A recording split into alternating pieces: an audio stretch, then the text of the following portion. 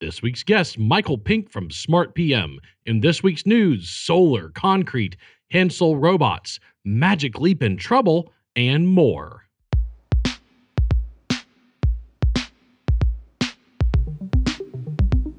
Construction is the world's oldest industry but spends the least amount of money on innovation. When we realized people outside the construction industry didn't typically associate construction with technology like virtual reality, apps, and robotics, we started the ConTechCrew.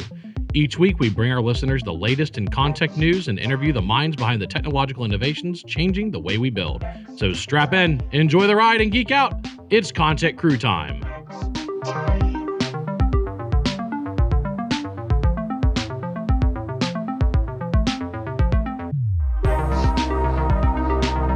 Friday before Thanksgiving, Friday before some big football games. James Hilligus from the state that looks like it will be in the mix, Ohio. Looks like your Buckeyes are gonna be a contender, bud. We've always been a contender. Always a contender. Yeah, except for when they were ruled ineligible by the NCAA for all the recruiting violations. But that's beside the point. Sounds like a salty fan. They had to go to the SEC to find coaches that could win, but that's beside the point. He came from Ohio. Yeah, ish.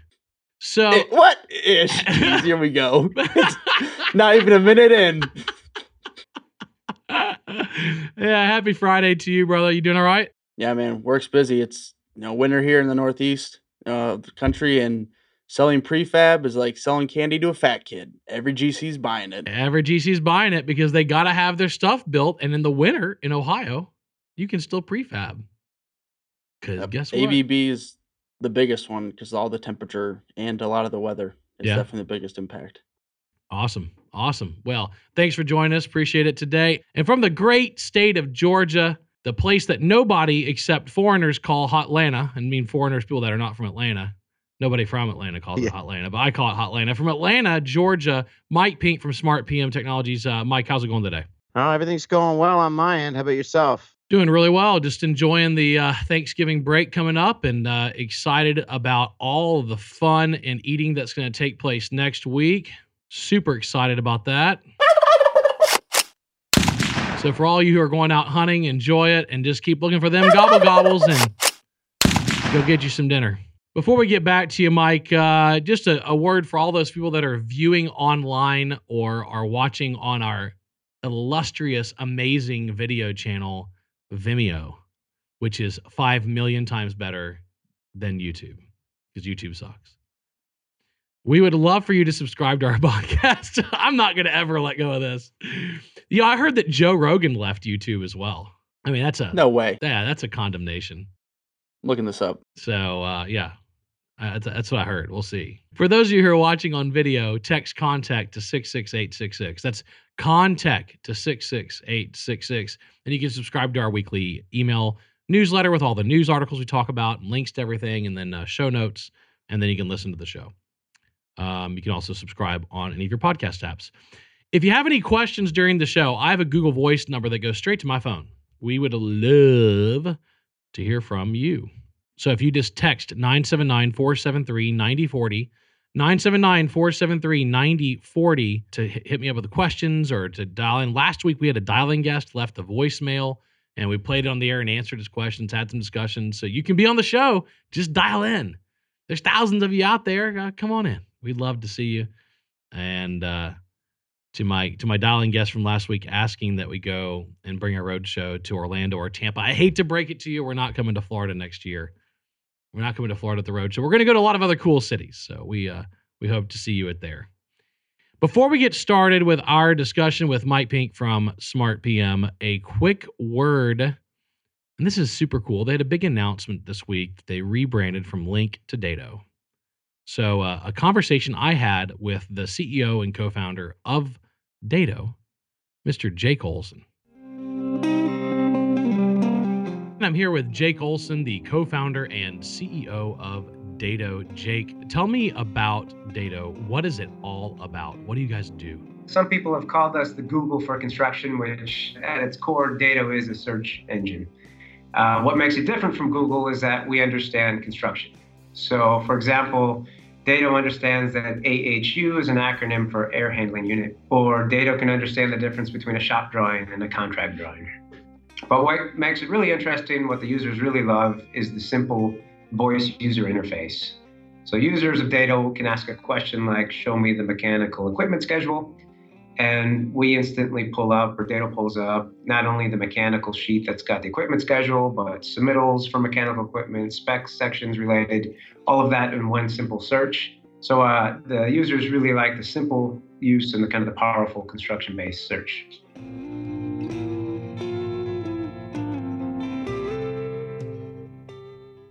And we're back with our very special guest, Mike Pink of SmartPM Technologies out of Atlanta, Georgia.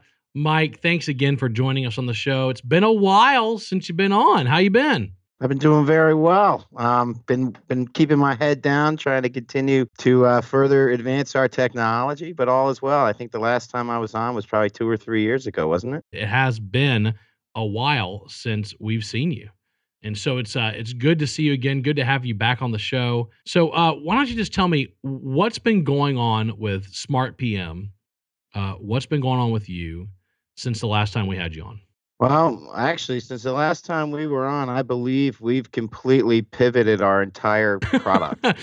So we've changed everything, James. That's just technology for you, right? Oh, yeah. The last time we talked, my product, our company product was essentially a data collection and analytics tool that leveraged project schedules to deliver information out to the field of what they should be working on and letting the field send back what they did work on, all while building what we call an as-built schedule of work, leveraging daily reports and schedule technology. But since then, we had a difficult time getting the industry to embrace that sort of process. So what we've moved on to is more automated analytics using data that's available. So instead of reinventing the wheel of how to collect and associate data internally on a project, we have now plugged into various systems to understand that data, leveraging the schedule as the foundation of all of our analytics. So that's really the big change that we've had in our organization since the last time I was on the show. Yeah, and to be clear, it was episode 11. You are an OG. You're an original gangsta, because that was ConTechCrew days, and it was episode 11. It was a long time ago. So now the disruption of your product is what? It's a project analytics solution, right? That's really Exactly. That's really Yeah. what you market this as. So it's much more about analytics than about the scheduling tech that it was in the past. So let's just, for people who weren't here back in the day and didn't listen to episode 11, because obviously we're in episode number 196 now. It's been a minute.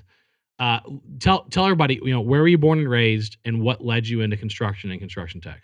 Yeah, good question. I was born and raised actually in New York. I lived up there, and I ended up going to school down at Georgia Tech, which is really where my roots are now in Atlanta. I graduated with an industrial engineering degree about 20 years ago. Industrial engineers are generally, it's a different kind of engineers. People at Georgia Tech call them imaginary engineers, but essentially an industrial engineer is a optimization and efficiency major, somebody who finds breakdowns in processes for businesses or organizations and helps improve those to improve bottom lines. So I went to school for that. I was supposed to get into supply chain and manufacturing and that sort of thing, at least I thought. But my first job offer out of school was a construction consultant. And back in the day, 20 years ago, a construction consultant was essentially a forensic analyst, somebody who could help piece together projects forensically to understand where time was lost and dollars were spent. So I spent all that time understanding how to reconstruct construction projects from the data perspective. So that was my background. Awesome. And what do you love about what you're doing now? Like you had this big pivot. You've evolved the company over the last 3 years. First off, how's the pivot gone? Right? You always have to ask that question. You pivoted the company. How's it going? And secondly, what do you love best about it? Well, the pivot's gone great. I mean, it was a necessary thing. Back a few years ago, I was pouring my heart and soul into a product without actually having really dug deep into the minds of and souls of the people in the industry. I took my 20 years of experience and came up with a concept and went out and tried to sell it and I saw that it wasn't anything anybody wanted to buy, but I wasn't going to give up. I knew that the analytics that I did as a consultant were heavily sought after. I just didn't understand how to bring it to the industry. So it was brought to the industry through automation. And to be quite honest with you, I love where we're at. The automation is something that makes sense retrospectively because everybody's so busy in construction. Asking them to do one more thing to collect data, it was a big ask. But ever since we've automated so much of these analytics plugging into the various systems, things have changed. But really, more importantly, the thing I love most about what we've done is we've actually done what I should have done 5 years ago, and a deep dive of customer discovery, where we started to understand, what the people in the industry think about, data delay, overruns, and why they happen, and what would be helpful. We have also talked to people on the owner side, talked to people on the construction side. We talked to people in an insurance company and banks, people on the site, people, in corporate offices, all to get an understanding of a full 360 view of their opinion of things that we're trying to fix, which is delays, overruns, disputes. So I've enjoyed it, and our business has really done a lot better since that pivot. Awesome. That's great, man. So tell us what you see as the big problem. Because I talk about this a lot in my speeches, that often in technology we're, solutions in search of a problem. We have to pivot our solutions so they actually solve real problems. What's the number one problem that you're really solving right now that you've identified? Well, most of the time, there's a lot of opinions as to why things are happening, why problems are occurring. The one thing that's true about construction is that nothing ever goes as planned, and it usually costs more money and time. And most of the time, people argue over it. That's the problem that I saw and that I was fixing as a consultant.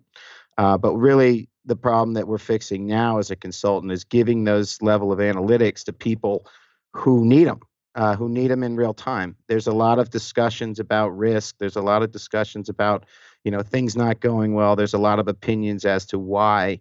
But usually, there's only one reason, or a few reasons that you can pinpoint through analytics, and they quite often differ from opinions because people in construction don't have the time or spend the money to do the level of analytics that are necessary, and it's because it's expensive and time consuming. So the problem that we're solving is giving visibility and clarity and transparency into what does the data mean holistically for the projects that we're on. Awesome. Awesome. James Hilligus. Something that caught my eye on your website, Mike, was the transparent pricing. And most companies, make you either fill out like a web form and say, give us your email or something to get it. One, why did you do that? And are there truly no hidden lines with, size of the job, number of users, all the other kinds of ways that people will price their technology?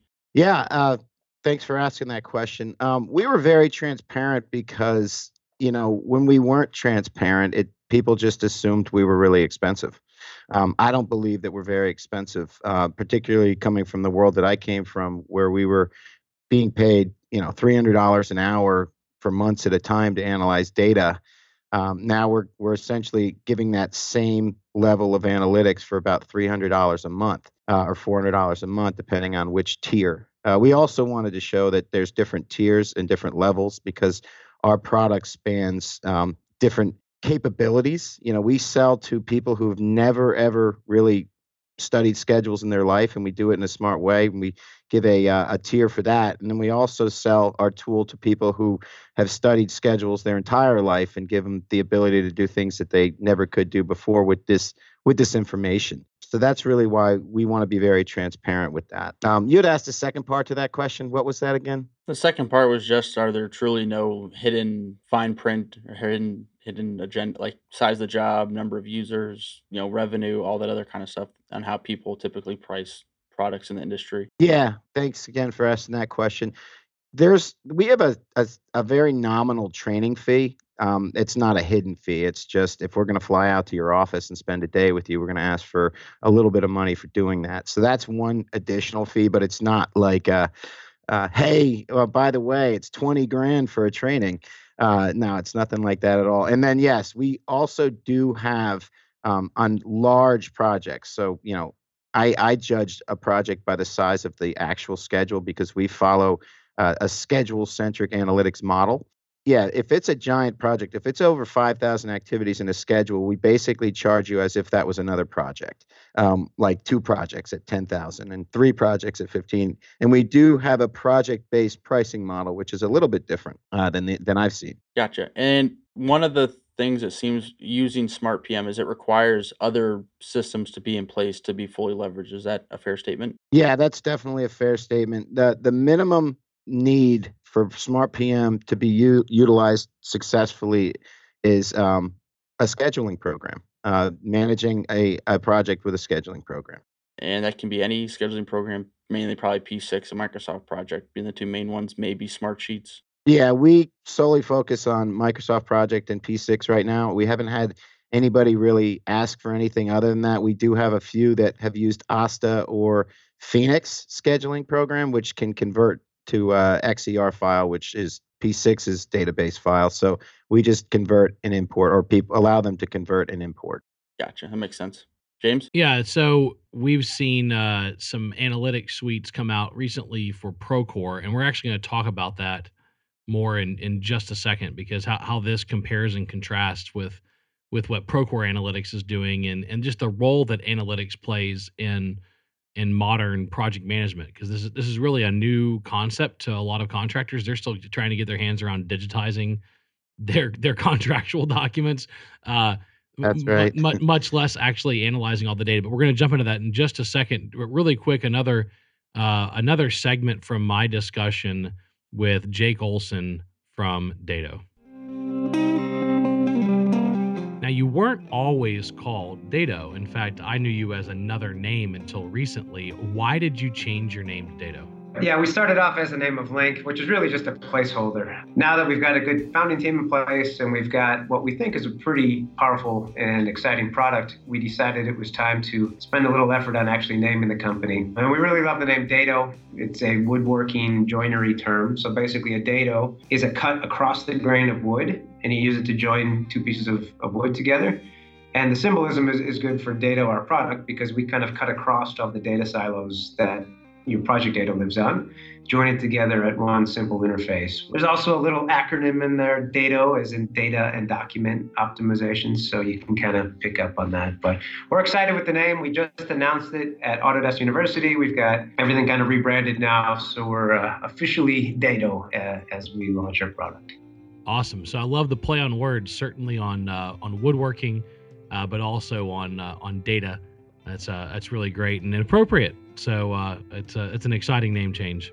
So you had some other big announcements at Autodesk University. We announced the name change, the new features. So other documents, we have an automatic sync feature now, so you can basically connect data to a folder somewhere, and we just keep it up to date. A bunch of new tablet features, which are cool, with markups and binders. But yeah, the big announcement is we've launched the products. So we've got a new website, projectdado.com. Reach out to us if you're swimming in a sea of folders and data overload or digital divide resonates with you. We'd love to give you a demo, talk to you about what it would take to get Dado set up in your company.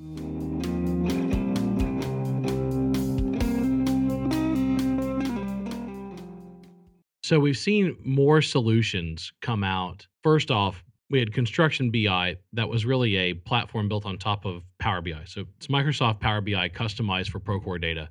And then Procore acquires Construction BI, calls it Procore Analytics. You've got a significant amount of marketing literature out there for your integration with Procore for contractors, Procore for owners. What are you providing that they're not already providing with their analytics suite? Sure. One thing that I don't see too many other tools doing is basically digesting the schedule. One thing that I had learned throughout my career as a person who was hired to forensically analyze jobs was that the schedule had the most useful data. And the reason it has the most useful data is because it basically explains how everything's interrelated to one master plan. The logical relationships in those schedules are something that no other system has the ability to analyze. For example, if you're trying to study cost overruns in construction, you have to look at cost systems. And, if you break it up by WBS, you just see a bunch of um, organizational structures with plan versus actual cost. But what you don't understand is how does one line item relate to another line item's overrun. All of that's explained in the schedule. So really how we differentiate ourselves, and I spoke of a schedule-centric model, that logic and that schedule really explains how's everything interrelated, how does ripple effects happen, who caused what problem to what other entity in this project, which is really what everybody argues about. It's things take more time, they cost more money. There's some reason for it, and everybody argues about that reason. The answers are in the schedule. So that's really how we differentiate ourselves. No other systems out there study schedules to the level that we do, and really with our product, we focused on the areas where people need the most help. Another thing that scheduling programs don't provide or analytical programs don't provide is even assessment of how well a schedule is constructed in a systematic way. If somebody's using Primavera or Microsoft Project, they can build a schedule. They can build a terrible schedule, and the program will just say, here's your schedule. They won't say it's a terrible schedule. You shouldn't use this schedule on a large projects because it's missing all sorts of logic. So what we do is we focus on quality. And once you focus on quality, we're able to focus on performance, which is in terms of delays and mitigations. And then we also focus on whether or not a schedule is feasible. That's another big issue out there. I think more and more tools are coming out that are able to look at data analytics of schedules en masse to understand forecasting. But, we're looking at historical performance on a specific job to understand what does it mean for the future of the job. And then eventually we will be getting into a little bit more AI and machine learning here. But that's really how we differentiate. I don't see any other PM systems out there trying to study schedules to the level that we are. Yeah, and this is an interesting concept across all of technology, across all industrial sectors, is the move from triage analytics to predictive analytics. Historically, reporting like Crystal reports or SQL Server reporting services, or name a reporting package. You're basically taking historical data, slicing, dicing it, trying to find correlation and causality. And something I say very often to my clients is correlation does not equal causality. Just because two events are correlated doesn't mean one caused the other. So you've got to really look at that when you're building a report on project performance. Is okay, these two things happened. Like for example, let's say we had a successful project and James Hilligus was the superintendent on it. He wore his camo Hoyt hat every day that he wore that Hoyt hat. They were on schedule, and every day that he wore his Ohio State Buckeyes hat, it went off schedule. That just because those are correlated doesn't mean that that one caused the other. Although an argument can be made that a Buckeyes hat would cause a schedule to go off track. But I knew that was going to happen. but no. The two are Such correlated. a bad example. The two are. It's just a random example. The two are correlated, but there's not causality. And historically in analytics, that's where we looked. Right, we looked backwards and said, "Hey, let's triage what happened." Now the push in analytics is to look forward and say, "Okay, based on historical data, here's a model that we're going to apply to our current today data, and then predict an outcome." That's really much more helpful in steering, away from the ditch before you actually hit the ditch, right? And historically, reporting's been about, hey, why'd we hit that ditch back there? Oh, we hit another ditch. Hey, why'd we hit that one? Oh, we hit another one. Why'd we hit that one? Instead of saying, hey, there's a ditch coming up.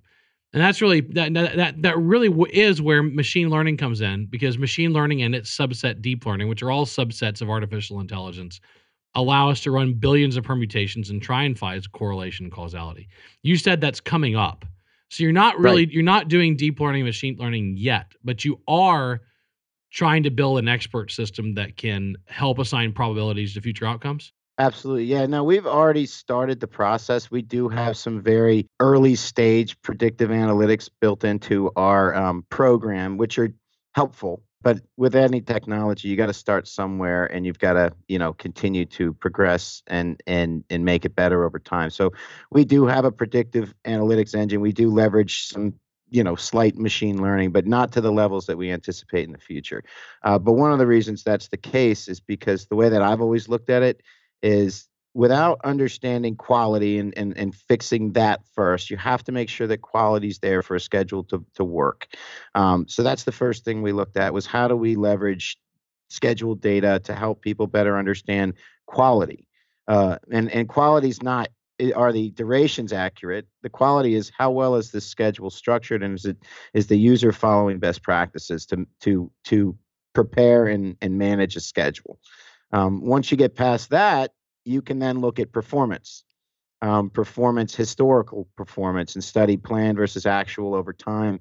And really, that's a function of progress and delay and impacts and causation and all that. But that's really, those two things are required to actually do well on the predictive side. So that's really why we've had to stage it that way. And we've done our phase one. We are getting into a lot more analytics. And we were also hoping to wait till we had thousands of schedules to leverage, across many different types of projects, because that's going to be one aspect. The other aspect's going to be the data embedded in a single project, which is something that we've already started. Awesome. James Hilgets. So I'm kind of open an interesting can of worms. When it comes to building a quality schedule, can you go a little more in depth of like, are you skipping things? Are you, placing, I don't know, windows in walls before walls are framed?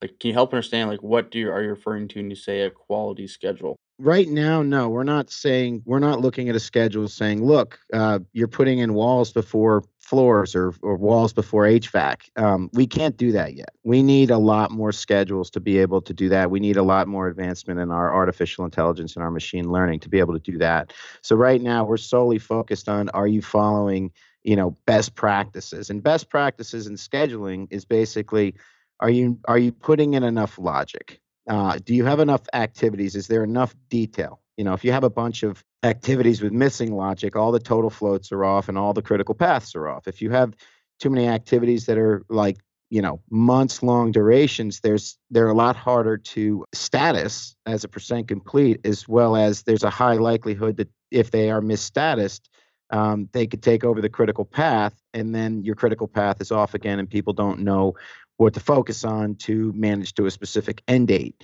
And then there's other things like too many constraints. That's like not having enough logic. Your scheduler is determining before it's even happened when something's going to start with a constraint or a finished constraint, or a bunch of them in a schedule will throw in a bunch of negative float numbers, so you won't even know what the true critical path / longest path of the job is.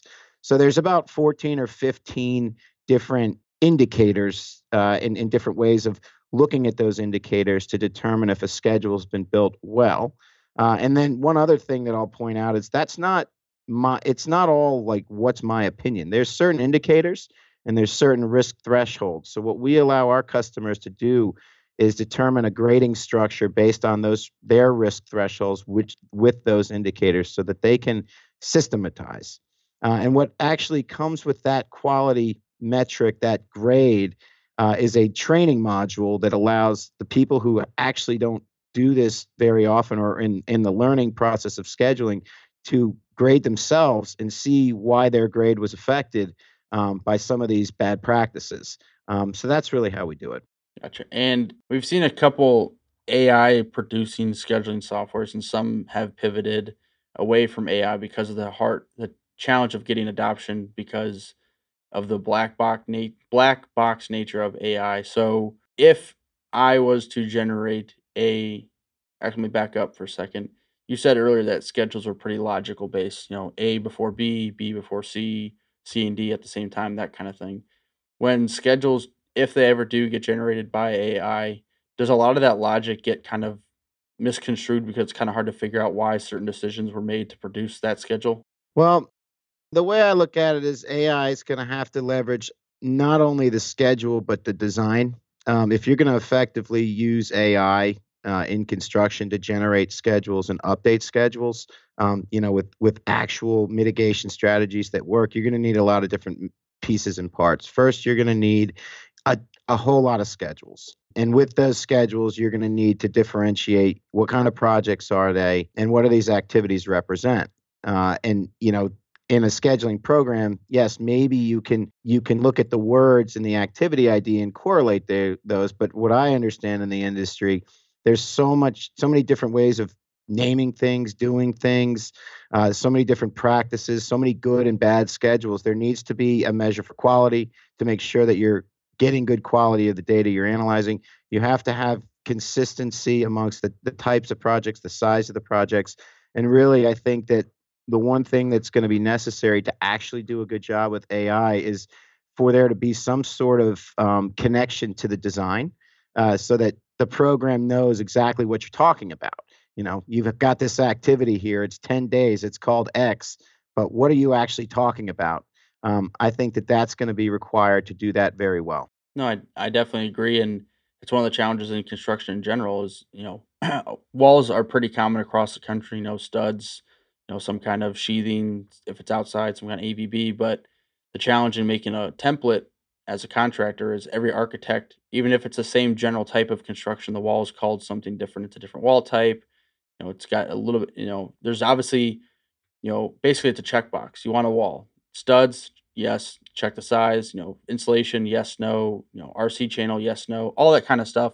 But everything is named slightly different, so it's very hard to make those systems kind of work. I agree with that point. Yeah, it's interesting, and James Hilligus, I appreciate you bringing up the fact that there's been some pivots outside of this in AI scheduling. If one of the technologies we've talked about a good bit before was Alice, which was a scheduled generation, and even they have. If you look at the way they've reshaped their marketing language, their first statement is, "We take the experience of your staff and then combine it with analytics of," So you have this emphasis on the obvious that human experience still really matters, and by the way, will always really matter. And Mike, I know you agree with that all these tools are great, but you still have to have quality people building jobs and producing schedules and understanding local conditions and how does my city handle permitting and inspections. What are my subcontractors like? How do they behave? What are the common vacations? You have all the human factor of building that makes it so complex, right?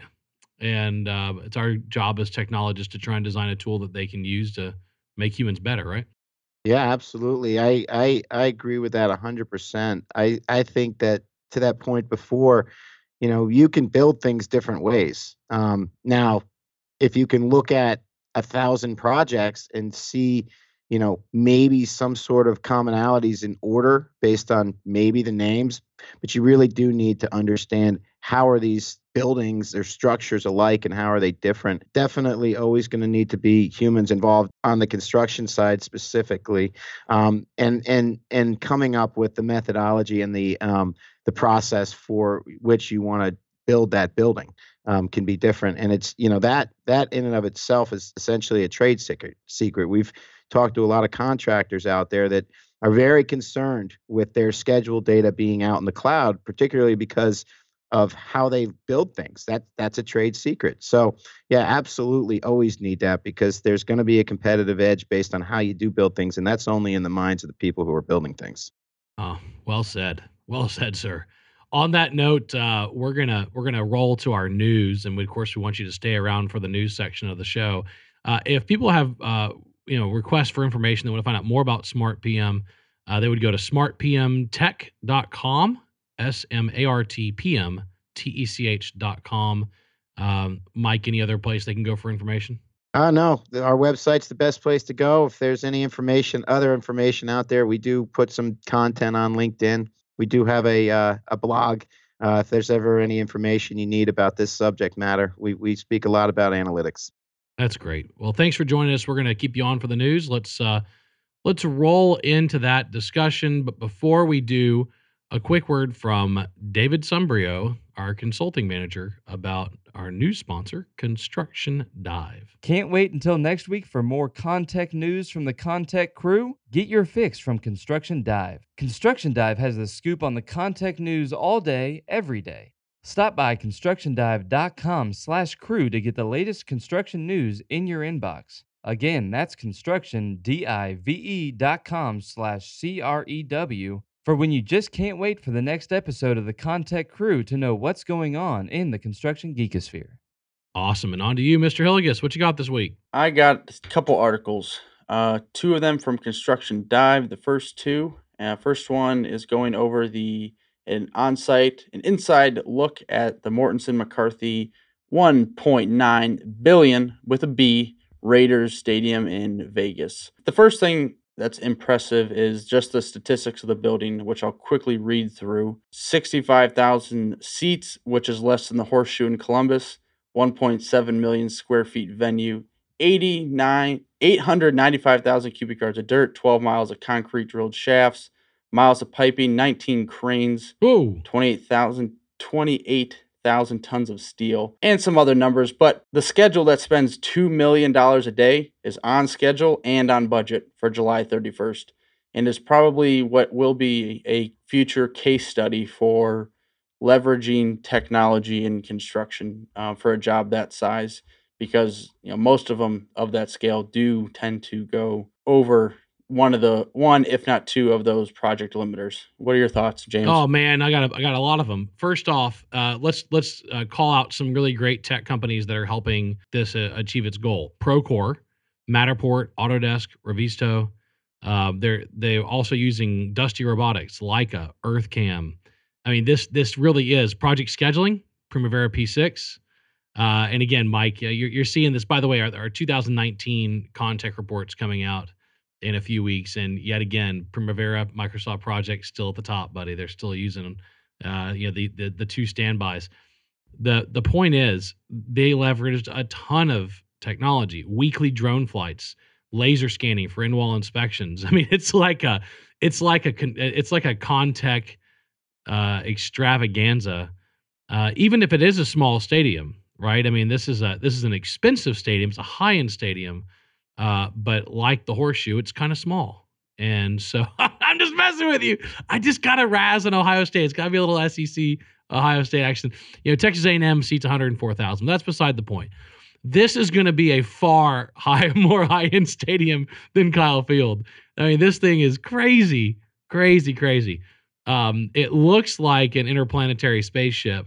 It's got retractable roof. I mean, but I think your point is spot on, James. That this technologically is a really shining example of all the different tools that have come together to deliver a hell of a finished product, and apparently, hopefully, an on-time product. And why they've got to deliver for that July 30.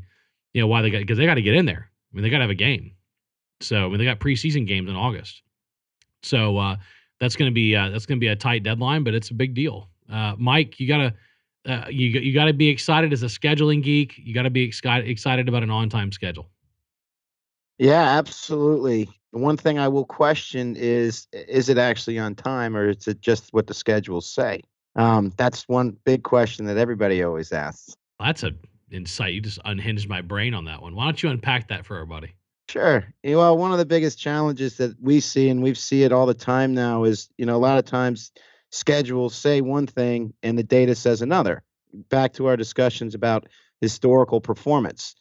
Historical performance is a great indicator of future performance, as we talked about before.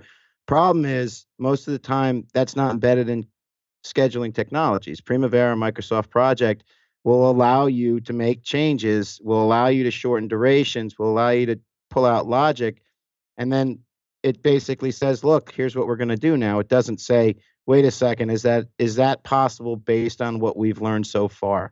So that's really one big thing that the industry's challenged with is over-optimism, making decisions on the fly in the field, using the schedule as your system to make those decisions to relay back out to the field, but not actually sitting down and working with everybody to determine if those decisions are accurate.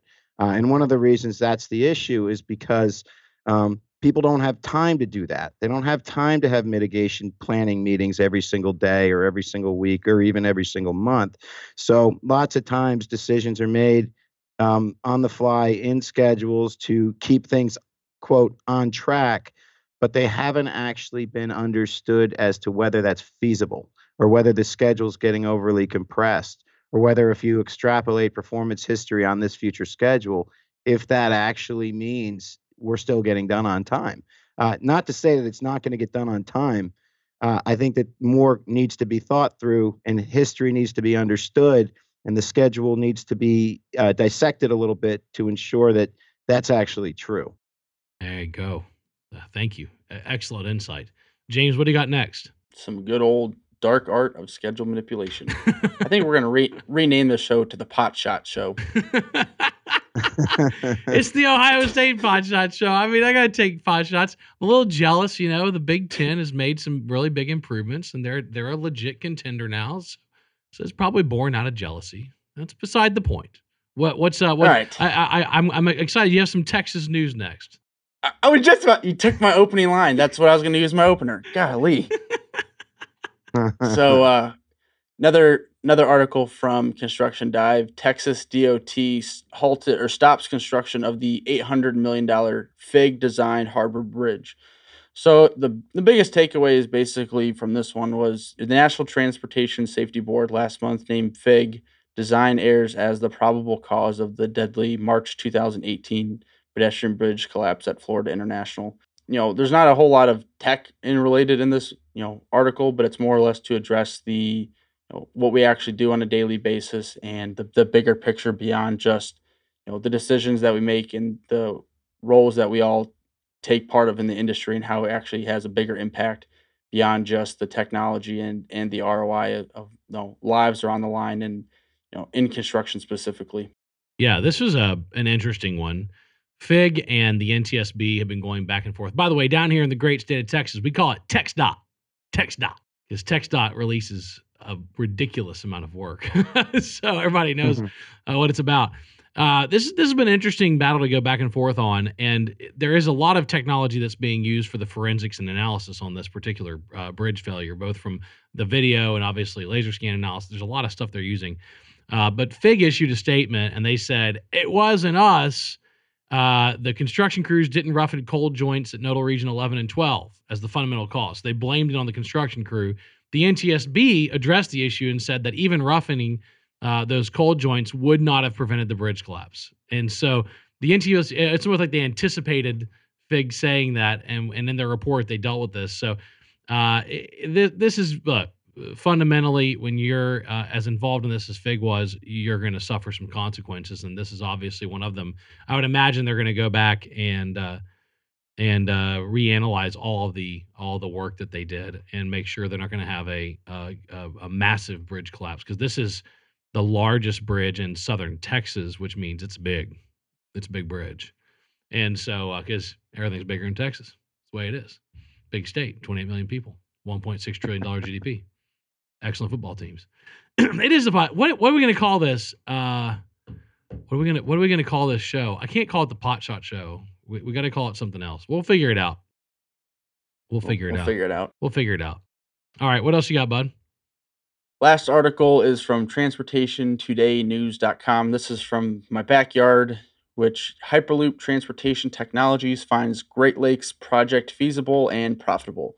So over the past, I think it's been going on for almost a year, if not more, there's basically been a feasibility study going on that would create a Hyperloop between Cleveland, Chicago, and Pittsburgh. And there was a meeting in Cleveland on, if I recall, I'm pretty sure it was Monday, to kind of discuss the studies of the findings.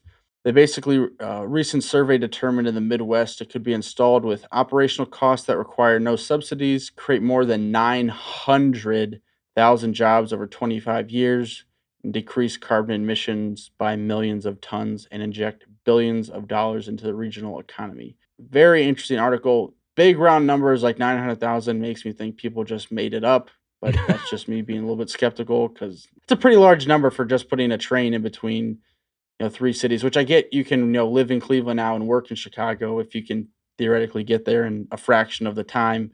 But it is very interesting because Cleveland is basically a flyover city between Chicago and New York, which is why our airport is so daggone small, because no one's going to put another airport between Chicago and New York. Yeah. Do you really think?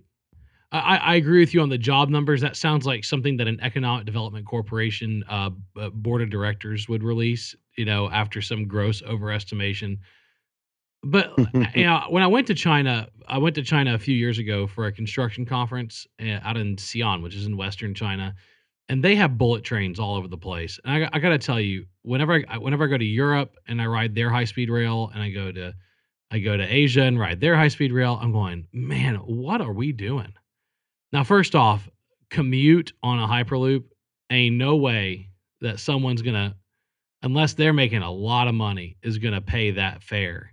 Because even the commute that they're trying to get a high speed rail in right now between Houston and Dallas, and it's a Japanese corporation who's trying to privately fund this, and they're running into enormous hurdles with all the farmers and ranchers they're trying to declare eminent domain on so they can build their railroad track, because they can't build it on the regular railroad track because it's too windy and bendy. It doesn't work, right?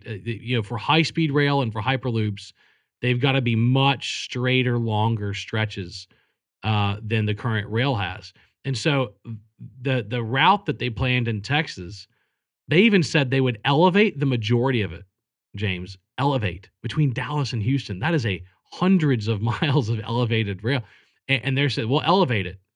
And if you look at pictures of elevated railway in Europe and Asia, cows love it because they kind of cluster under the railway because they get some shade during the day. And so you think, well, the cows will be happy and the farmer can still drive across his land, but he doesn't, he's had that land in his family for hundreds of years. So I think any talk about hyperloops or high-speed rail in America get really tied up in property rights, eminent domain discussions, et cetera.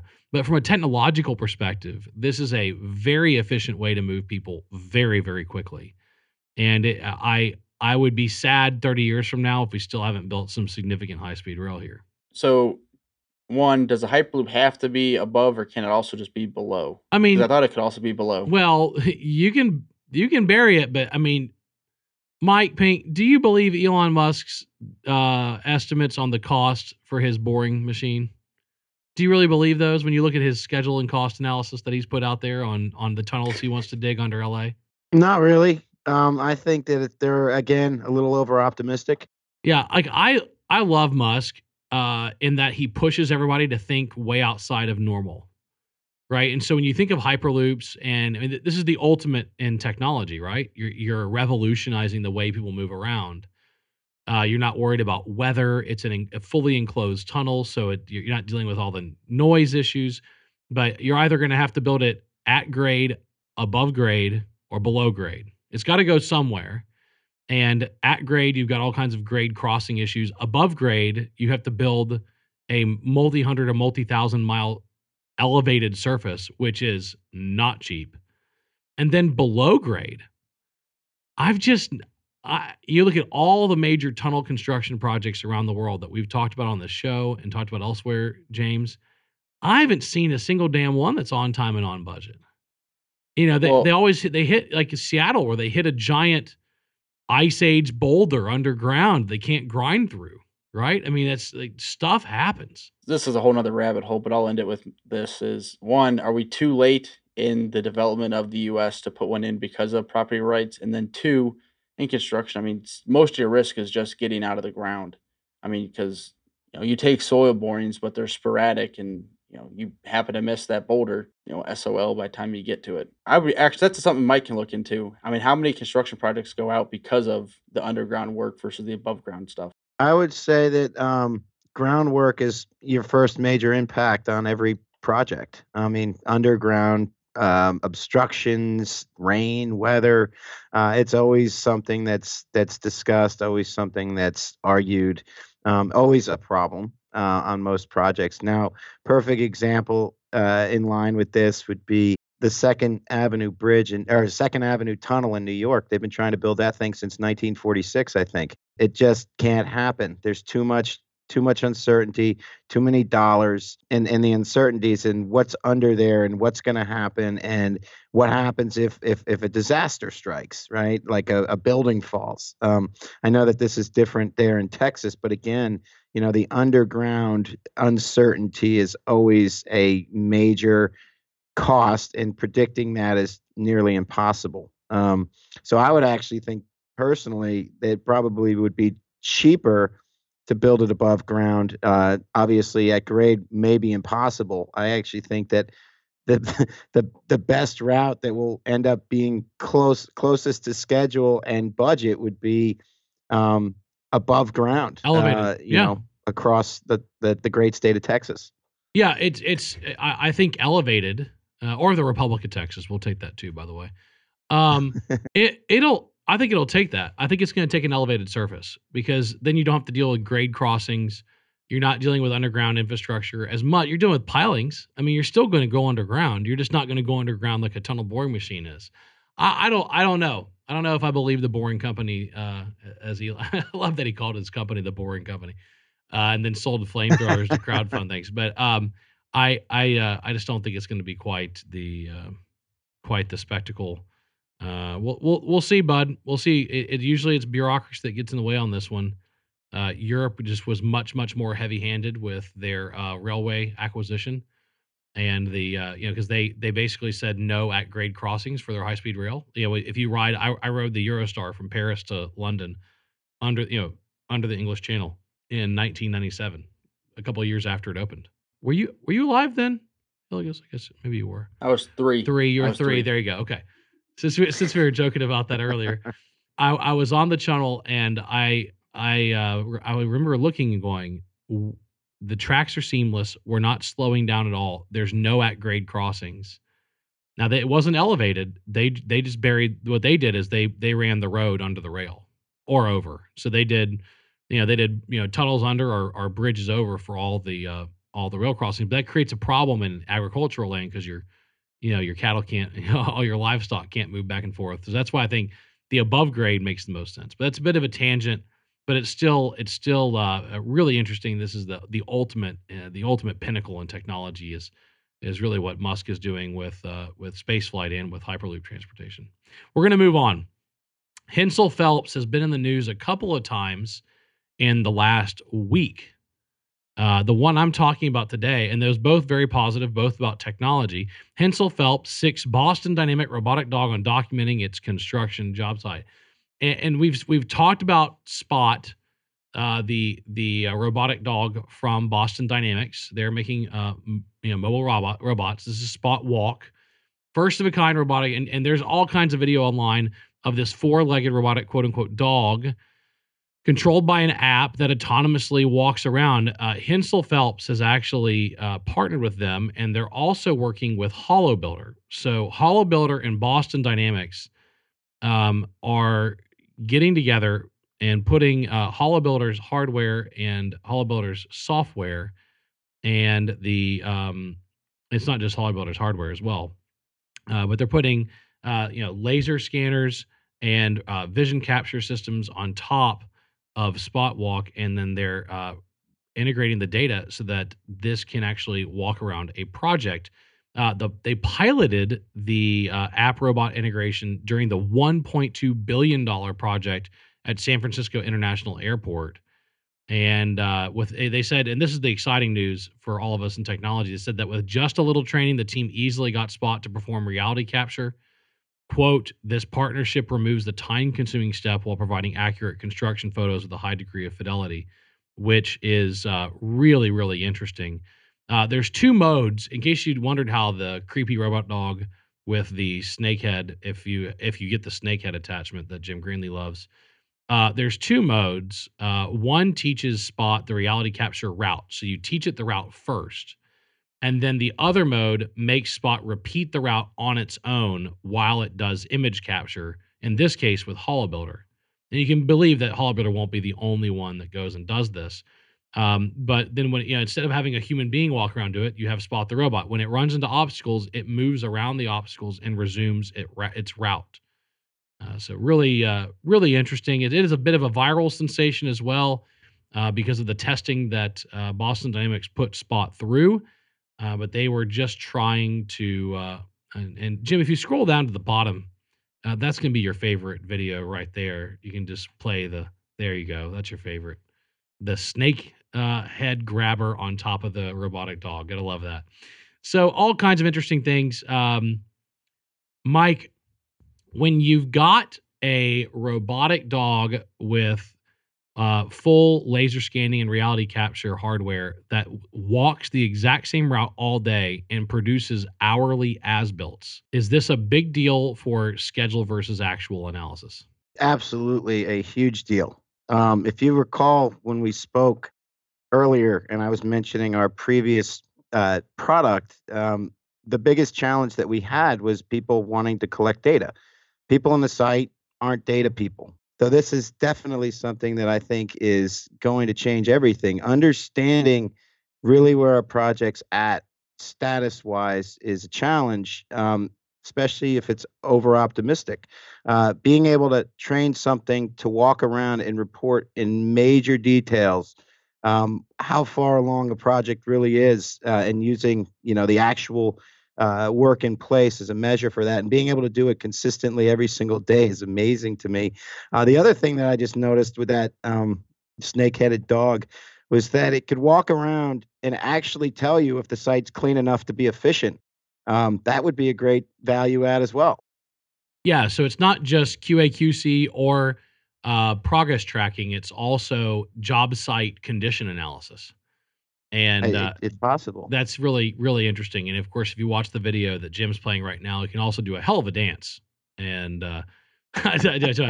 what's interesting is that it can actually open doors too. So it can climb upstairs, open doors. I mean, there's all kinds of really interesting stuff you can do depending on the attachments you put on this. So James, you want this over in your prefab facility so you can have it move stuff around and laser scan what's going on your prefab? Or are you just going to use it for your install sites? We are probably just going to end up using it for the install sites, most likely.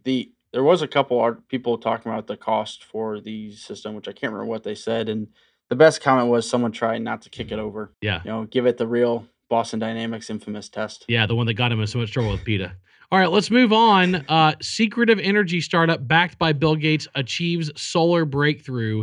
Why does this matter? Because they're making solar freaking concrete. Solar Wow. freaking concrete. Now, remember, solar freaking roadways. Remember that one? That's like 3 years ago for those ConTechCrew junkies that have been listening a long time. This is solar freaking concrete. This is a high temperature solar oven, and they're making concrete with it. Wow. That's amazing stuff. So this is called Heliogen. They're a clean energy company that emerged from stealth mode onto. I love when they say stealth mode, like they had like anti-radar stealth tactics employed. They created. Now this is not a new concept. For quite a long time, they've had mirrors that focus on a single point that do solar thermo heating for water and all kinds of stuff to produce steam. They're using artificial intelligence. They're using machine learning and some really specific techniques to focus more light energy on a single point than has ever been produced. So this is not like it's not like solar panels that just capture and convert solar power into electricity. What they're doing is reflecting solar energy into a single point and concentrating it so high that it can actually get hot enough for commercial purposes. This is crazy. That could be used for construction materials. I mean, that's just massive. And if it actually works, it'll be a huge deal for industrial companies like cement makers that have a constant need for very, very high temperature heat. Now, of course, if the sun's not out, the gun's not out, right?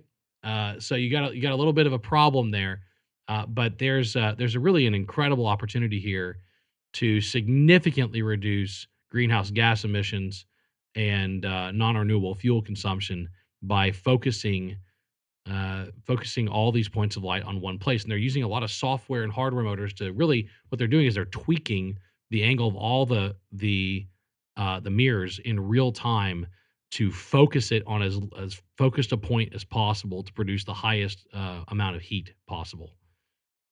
James, come on, I know it's super geeky, but man, this is amazing. And we use a little bit of concrete in construction.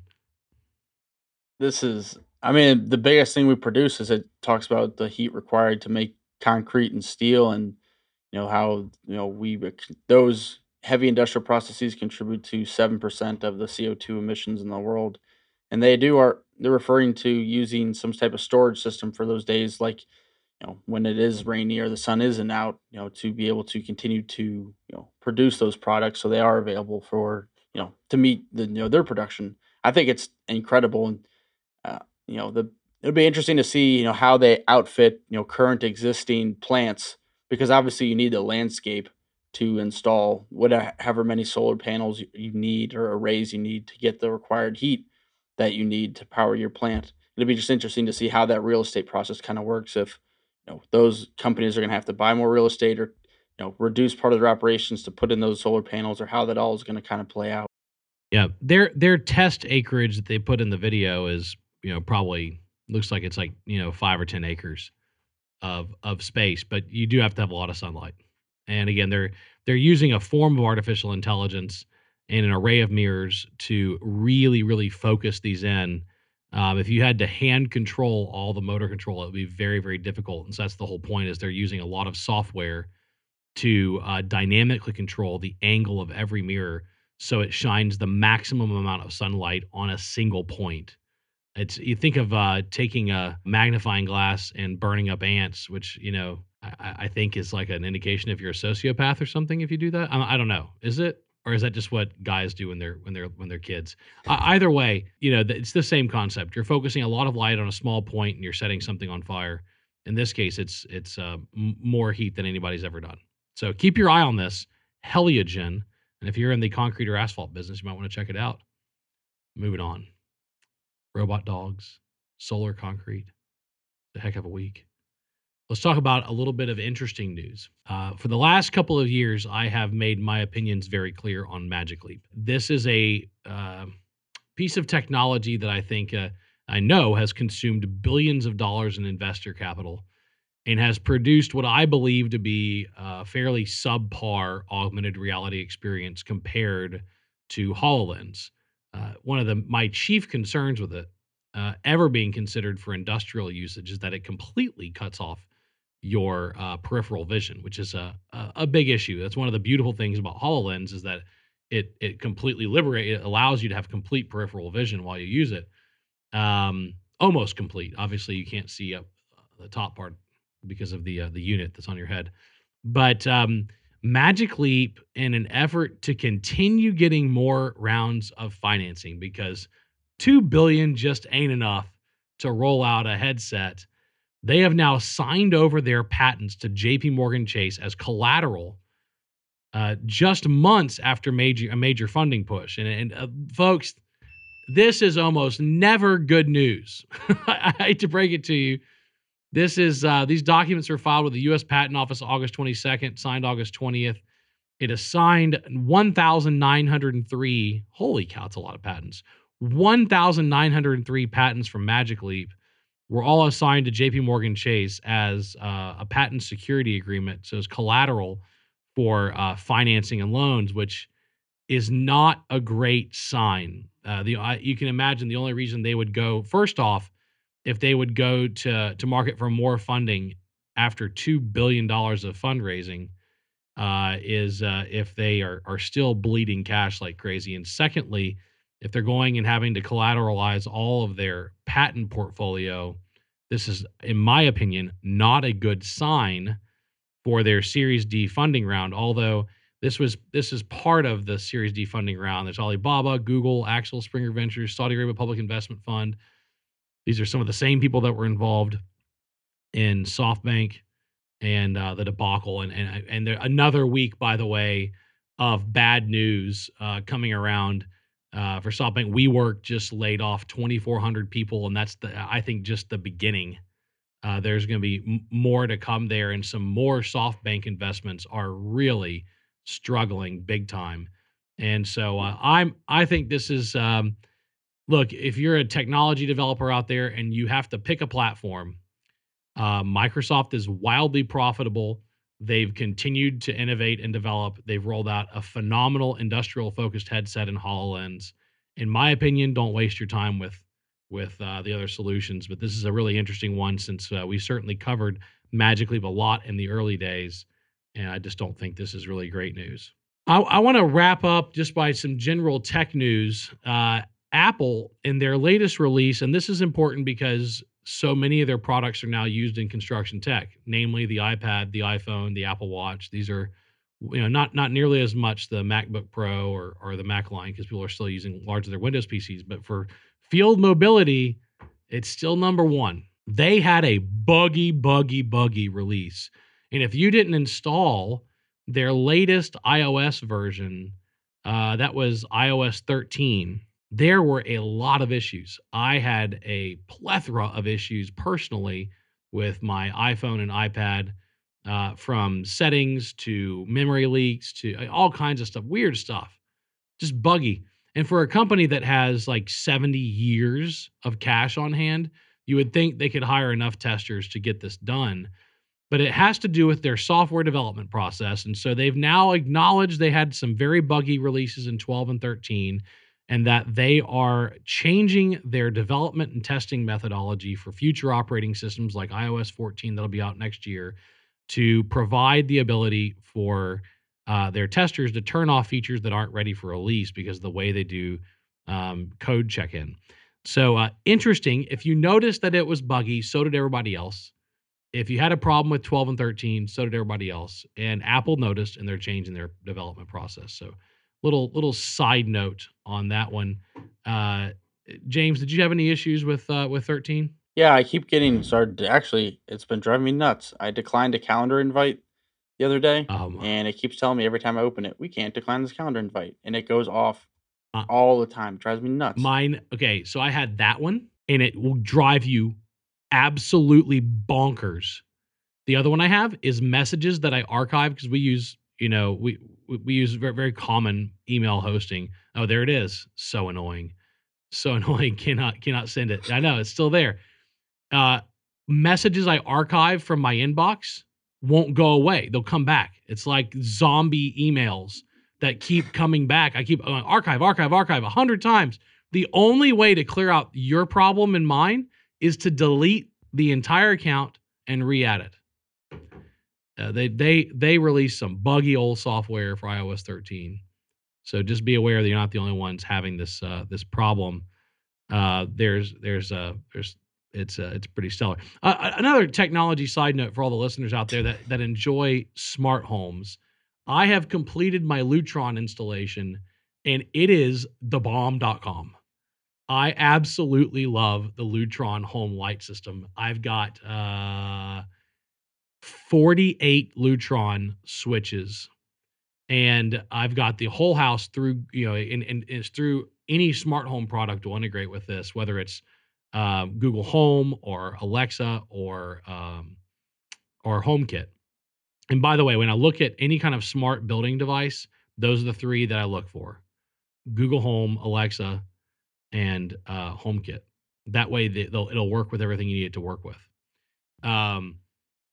It's amazing. Lutron killed it on this, and it is a really great way of controlling lighting in commercial and residential. I have now implemented it at some commercial spaces I have, as well as residential, and it is absolutely stellar. So go check out Lutron for light and fan control. Really nice. Also, Google Home kills it. I mean, they're doing a great job with the Nest product and Nest integration. They fully brought them into the app. So we got some really great technology there for building management of commercial structures. Your prefab shop, you could have Lutron lights. James, on one of I have a hanger, and I put all commercial industrial LED lighting, all controlled by Lutron. It's next level stuff, man, on lighting. And it makes a huge difference on being able to see on stuff when you're working on it. Like if I'm cracking an engine open and working on it, there's nothing like nice, even industrial grade LED lighting remotely controlled, man. It's awesome.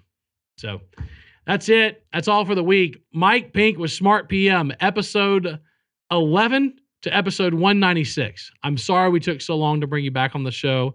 It is great to have a Georgia boy on the show. We didn't have your other Georgia buddies on this time because it just gets overwhelming. So we're glad you came on. Yeah, thank you very much for having me today. Now, you're a Georgia Tech grad, so you're not going to be rooting against my Aggies this weekend when they go over to Athens and play Georgia, are you?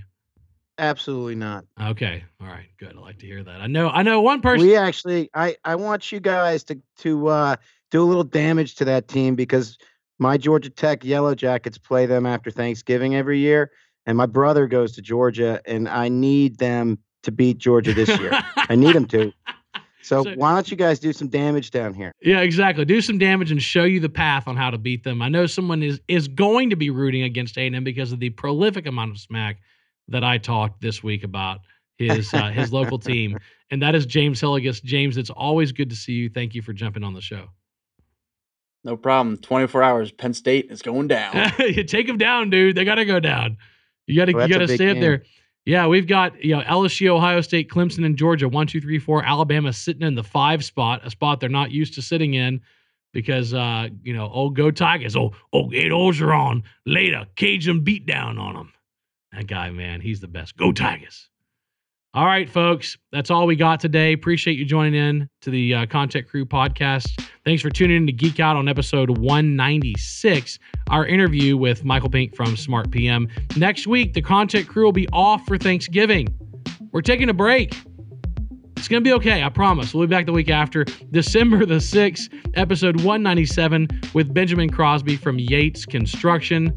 Make sure you eat that turkey and get out and go hunt and shoot if you need to, and have a good time out there in listener land. To read all of our news stories, learn more about apps, workflows, and hardware, please subscribe to our newsletter at jbknowledge.com or text ConTech to 66866. Big thanks to Jim Greenlee, our podcast producer, Kara Dalton-Aro, our creative producer, ad coordinator, Tish Thelin. To listen to this show, go to the show website at thecontechcrew.com. We are nothing without reviews. We're nothing without you. Please leave us a review on iTunes. It really does help. This is the ConTechCrew signing out. Until next time, enjoy the ride and geek out.